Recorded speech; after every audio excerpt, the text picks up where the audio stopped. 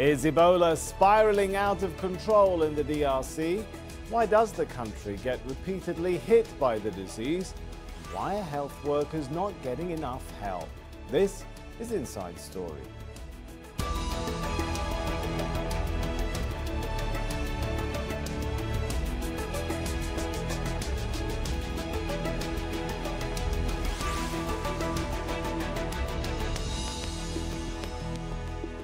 Hello and welcome to the show. I'm Sami Zaidan.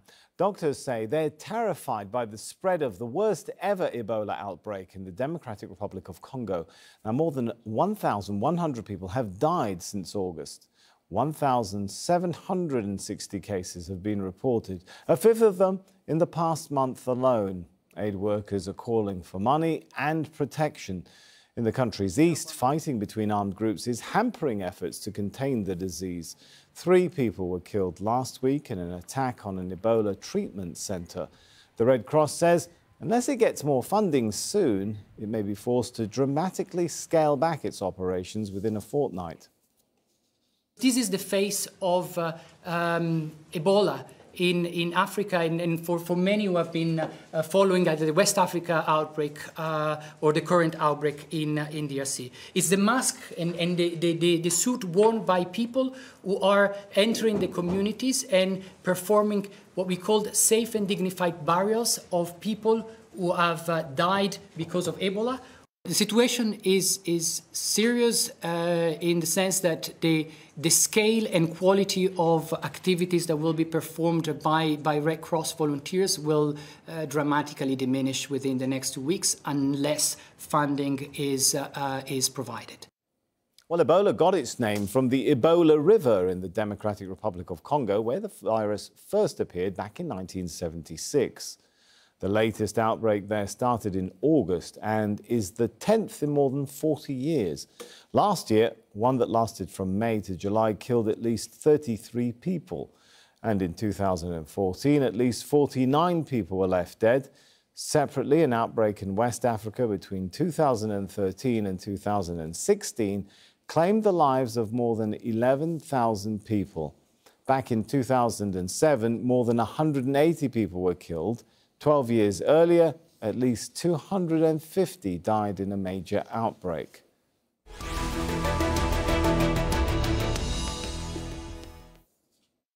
Let's bring our guests into the show now, then. We have joining us on the phone from Kinshasa, Al Kitenge, a Congolese political analyst. In Newcastle in the UK, Sterios Moskos, an associate professor and geneticist at Northumbria University. And on Skype from Brussels, Axel Rons, emergency coordinator for Doctors Without Borders, who was in the DRC before an attack forced her organisation to suspend work. Good to have you all with us. If I could start with Sterios, what has prompted a resurgence of Ebola? The numbers I was looking at, 20% of all cases occurred in just the last 3 weeks. Why? I think the vast majority of that has to do with the way that the virus transmits between individuals in the community in the DRC right now that is affected. We have very poor containment, we have very poor uptake of the vaccine, we have negative responses against the people who are offering their lives practically to go there and help the people that are affected by the virus. And as a result of that, transmission is growing practically exponentially right now. That only leads to more questions. Let's bring Axel into the discussion. You were there until recently. Why do we have poor containment, poor uptake on vaccinations, poor global response? This issue are bring by the fact that we are still not able to explain or to have a population on board, and people are afraid, are still afraid of this virus, and we did not manage to have a population with the trust and who can help us to fight. It's really, for the moment, it's more like a kind of a reticence. All the teams that are acting to fight Ebola, the riposte team is targeted by different problem, and it doesn't help to contain the outbreak right now. Axel, I'm intrigued to know, because it's been reported that there's a lack of trust between the local population and aid workers, as you mentioned. And you've been on the ground there. Tell us, Axel, from your experience, what breeds that lack of trust? It's a bit difficult to explain because, like in any kind of outbreak of this type, we need to.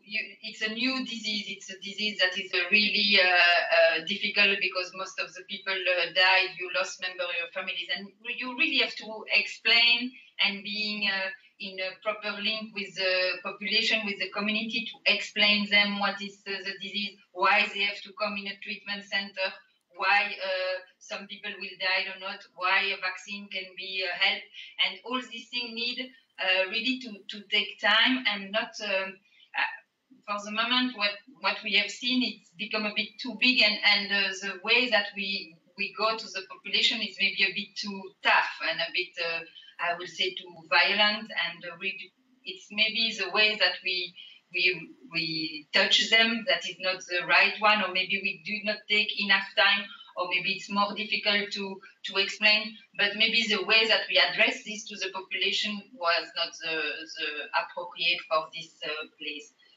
That can lead to so many other questions. I'll come back and pick you up later on some of those points you raised, Axel. I want to ask Aldo, who is joining us, of course, over the phone. You're in Kinshasa. What is it about the DRC that makes it so susceptible to being repeatedly hit by Ebola? Other countries, of course, have had Ebola outbreaks, but it seems the DRC in particular is in this cycle of Ebola outbreaks. Why? Nobody can scientifically say why Ebola is going from the west to the east of Congo, but there is one thing becoming more and more clear, that there is an Ebola business in Congo. And there is a huge frustration when you see the crisis management. You just can't understand why it's going that way. And the frustration today, and that's bringing the break between the population, the local population, and the people on the ground, is due to the way money is mismanaged. Unfortunately, people don't see the focus on clearing the Ebola crisis and the focus of the different people, should that be international civil servants or local political action or local civil servants. There is no focus on clearing the sickness and clearing the crisis, and people are more and more involved in money, and it's becoming a serious crisis, which just breaks the confidence between the people and the people acting on the ground. Sterios, what's to stop this disease now spreading once again across borders and not just being a DRC problem? That's a very good question, and I think we should all be very, very thankful that that hasn't happened as yet. I think, as the numbers indicate, the likelihood of this occurring is growing on a daily basis. The outbreak is very close to the borders right now, the eastern borders of the DRC, and we know very well from West Africa, from other parts of Africa, that these borders are highly porous. I know that the governments of the surrounding countries have been prepared, and they've put in place preparations to watch for individuals that might come into the countries with symptoms.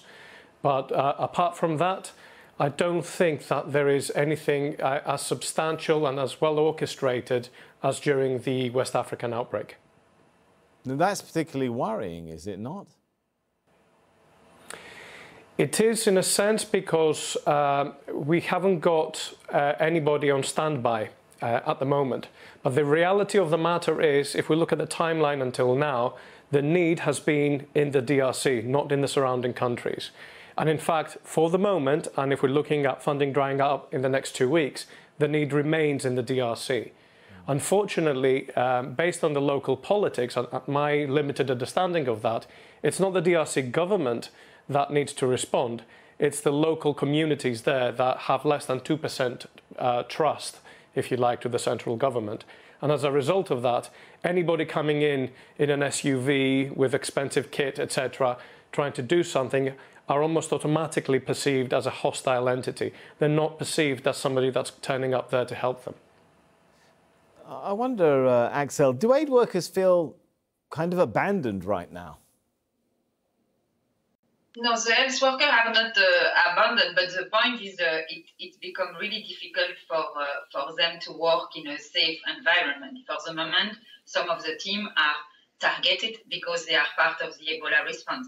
And what is difficult to assure is the security of all those people working like the health workers. And I think for the moment, especially in the area of Butembo, it's a dangerous life to be part of the response. And this is really difficult for the health worker to work in this dangerous environment.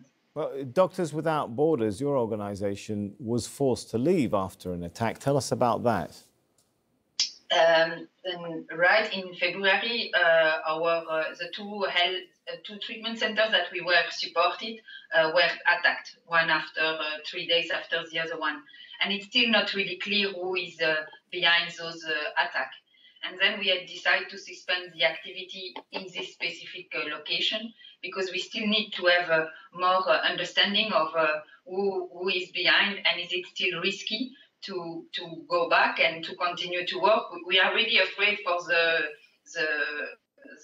our staff we are working with, and then we have to be, we think it would be good to go back, but we still need to understand a bit what is behind. And that today it's still not really clear if it will be safe or not. But it means we are not anymore in those two places, but we are still working in some other area, and we are still supporting the response, but unfortunately not in those two treatment centers. That's it's kind of mind-baffling. Sterios, you mentioned a moment ago that anyone showing up in an SUV with expensive kit is naturally perceived as a hostile entity. But explain to me why, Sterios. I'm still struggling to figure out why. Yeah. So my understanding of the local politics, which is very limited, indicates that the militias that operate in the northeast, some of them even are affiliated to the Islamic State, are highly independent and aggressive against the central government. The response to that is that anything that appears to come in from central government seems to be perceived as something negative. Now, very early in the outbreak, there were some local politicians that went out and said that Ebola is being brought in by the healthcare providers. And in fact, we've seen this before. When the healthcare providers turn up, the locals think that they bring Ebola. They're trying to bring the disease to annihilate the local populace, or whatever you want to call it. Some people are even afraid of the vaccine, that it's causing the disease, which I've looked at what the vaccine is made out of. That's physically impossible. So to try and look at it from a clinical, almost academic point of view, where we sit here, you know, in the West, thinking, oh yeah, this doesn't make sense. You're absolutely right. It does not make sense to us. But to them, that's the enemy coming in, trying to harm them. And that's the rich enemy in a very deprived part of the world, looking like they're turning up to fix things. Fix for whom? For them? They don't see this immediately. They see their people taken ill away, two-thirds of them turning up dead, not being buried according to their local customs. And we saw this in West Africa as well. Unless you go in and talk to these people and explain to them what's going on, so that they understand and assimilate the know-how and give it to their communities, we're back to square one again and again and again. And we get to this point of violence. This happened in Sierra Leone. It's happening again. Al, are political forces trying to manipulate people's understanding, the sort of information about what health workers are doing for political gain? No, the truth is that it's not a political game, it's a business game. Everyone is saying that the focus is not on clearing the Ebola crisis. The focus is on spending money. The more they spend the money, the more some people can pocket it. And it's just really putting people in a very bad shape. And that's why you see people think they are not responsible in the way they do and manage the crisis. That's exactly why we're having different people acting different ways.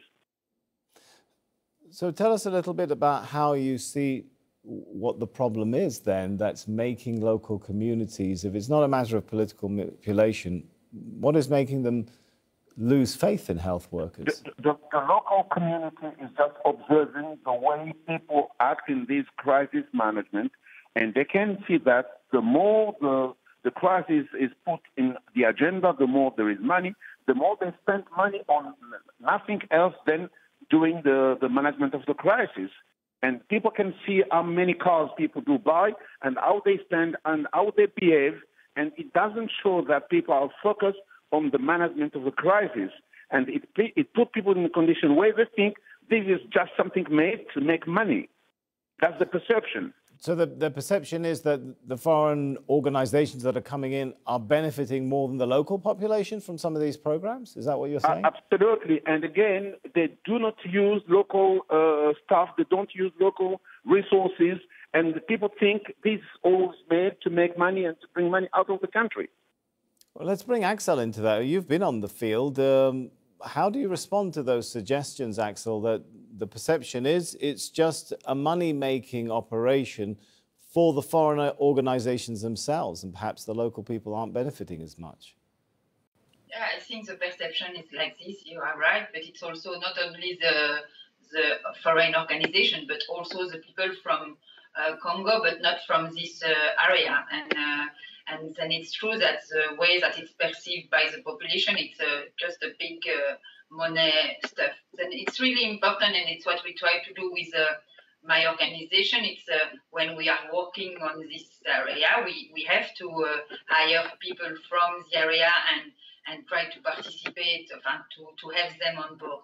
But here, you know, for this outbreak, it's a bit different than in the past. We have so many different actors, and maybe a bit too many, for sure. And it's a bit difficult to understand who is doing what. And for sure, I totally understand that it's perceived like that by the community, and it can be one issue. So why is it difficult to figure out who's doing what? Is there no coordination amongst the organizations? Is there no sort of process whereby they're registering, one assumes, with the central government that's coordinating the effort?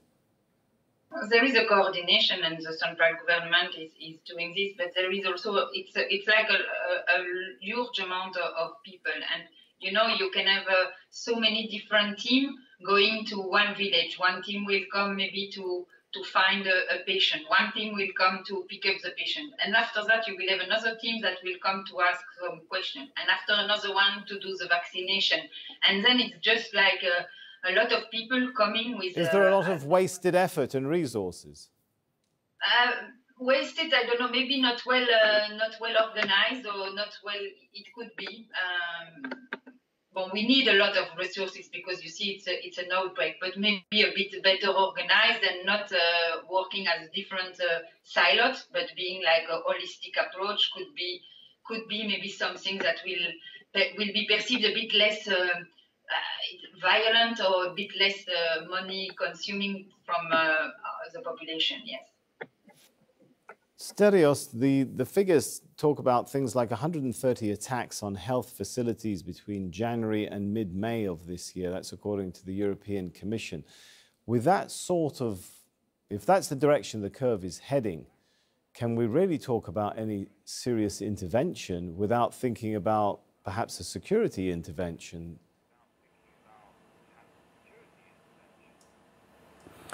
So this, as far as I'm concerned, that's the biggest risk. The moment you put boots on the ground, as that phrase goes, the moment you bring soldiers into play, the more this kind of intervention will look more like a military attack as opposed to a humanitarian effort. Now, I've met the people, I know the people that go out into these countries. They volunteer, they go away from the families, they go away from the workplaces, the children, to go out into highly risk situations, putting themselves at risk of catching Ebola. And we've seen instances of Western health workers that had to be repatriated due to exposure to Ebola or other diseases as well that are just not commonly known due to the media focus on Ebola. And all these people are trying to do, they're trying to help. They know from previous experience that local resilience is necessary. The problem is that we have such a disparate, we have such environment. Players, as our colleague from MSF have pointed out, come into play, and they're all trying to get a piece, a slice of that pie. They hear the big numbers. They think that this is a numbers game. This is only part of the problem. People will not willy-nilly attack and set on fire healthcare provision centres. There are additional factors there, and there are Western officials that have come out and said people go in with malaria to these treatment centres, and because the response is not appropriate, adequately resourced, they're not carefully looked after, and they walk out with Ebola. Now, You don't want that for anyone. That sounds You don't want the local scandalous. staff How can catching something Ebola. like that and many of the local even be healthcare happening, workers, Sterios? It is. Someone goes in with It is. malaria and comes out with Ebola? Yes, it's very possible because this is such a disease that transmits with body fluids. All it takes is for you to be exposed on somebody else's body fluids and you can catch the disease. But Thank goodness we have no evidence to date to suggest that it's an airborne disease. I can see Axel is shaking her head. I want to bring your perspective into this, Axel. You know, cases where people walk in with malaria end up with Ebola. How can that be happening in a health centre? Then the initial symptoms of Ebola are a bit like a symptom of all the disease, tropical disease that you can have, like malaria. But what happened now is it seems that among some health structure, you have people that get contaminated by going there. And exactly as my colleague explained, you have the patient is feeling sick and he go to the health center with any kind of disease, and because there is a transmission that we still do not really understand. Is it coming from another patient? Is it the health worker that is in a way transmitting the disease through, I don't know, gloves, hand, or any kind of tools? And then this patient who came with a disease that could be malaria will catch Ebola by being in this specific health center. It's why there are a lot of the activities are the ways to target those health centers. Are we talking about health centers operated by international organizations where these sorts of things are happening? In this area you have a lot of health center practitioners, but they are the usual one, and then it's in those ones that you can catch the disease. And now you have organization and some people try to help those centers by providing some material and some training to have a proper prevention and control of any kind of disease, like the basic things that you should have in any kind of treatment of health center. Right, it sounds like some standards need looking at there then. I think we've just got a minute and a half left, and I want to give it to Al. Looking at things from the perspective on the ground there in Kinshasa, if providing security, as Sterios is saying, is not a good idea, that will only make the health effort look more militaristic, what is the solution? Outreach? What sort of outreach could international organizations do to local communities? The most important thing when international operators come in the field is to understand how socially people do interact. If you don't understand people, you cannot treat them, you cannot bring them solutions. So appropriation is something very important. The only way to do things and to be efficient is to be together with the local people, understand them and listen to them, and only that can help you be able in a kind of good understanding and make sure that what you do will take and give results. Today, it's kind of mercenaries coming from we don't know where, and it's doing things people don't understand. At the end of the day, it brings suspicious situation, and they think it's all about money. And if on top of that, the focus is not, and the behavior, the way people do behave, is not showing that people are very serious about the Ebola crisis, then it brings what it brings today. Right. Thank you very much to our guests then, Al Kitenge, Sterios Moskos and Axel Ronts. And thank you too for joining us. You can see the show again anytime by visiting our website, aljazeera.com. For further discussion, head over to our Facebook page. That's facebook.com/AJ Inside Story. You can also join the conversation on Twitter. Our handle is @AJ Inside Story. From me, Sami Zaidan, and the whole team here, for now, it's goodbye.